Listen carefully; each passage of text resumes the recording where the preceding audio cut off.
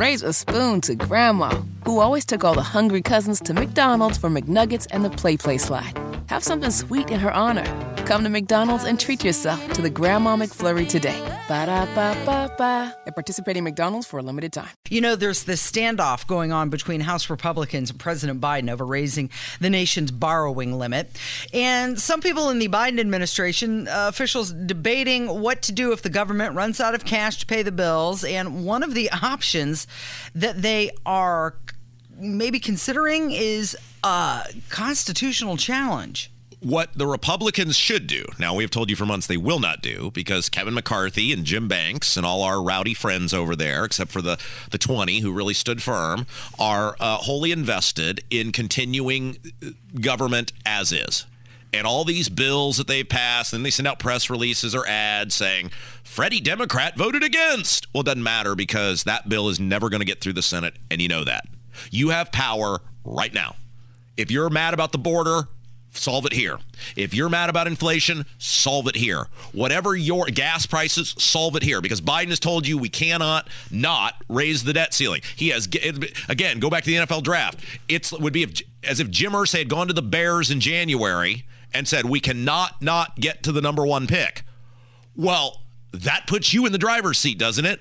But yet here we have the Republicans who still, according to Justin Amash, who was a former U.S. representative, if the Republican plan passes, our national debt in 2033 will still be $47 trillion.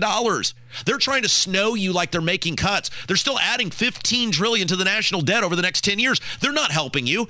Is the Democrats $52 trillion? Yeah, but at that point, to quote Hillary, what difference does it make? What's $5 trillion?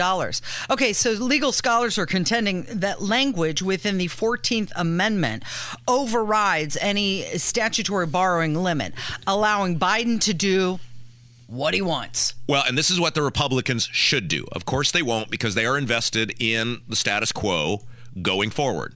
The Republican Party nationally, other than Florida, maybe Texas, should change their name to Status Quo Going Forward Party. And so they are invested in getting a deal done where they can lie to you about how much they supposedly, air quotes here, I can't see myself on YouTube, but cut. And then it's the same thing that's going on down the street from us. Isn't it amazing, Casey, how these people, the national Republicans, the local Republicans, exactly alike? What the local Republicans do? Raised your gas taxes, $90 million. Did absolutely nothing to help you with the property taxes. Gave themselves $1.5 million in raises. They gave the governor $65,000 in raises. Gave a similar raise to lieutenant governor. Looked at you and said, hey, have a nice day. And you said, what about us? They said, well, we cut your income tax by 0.3% over 7 years, so you should feel really grateful. Look at the taxes we're cutting. That's the memo they're sending out, Casey, is we cut your taxes.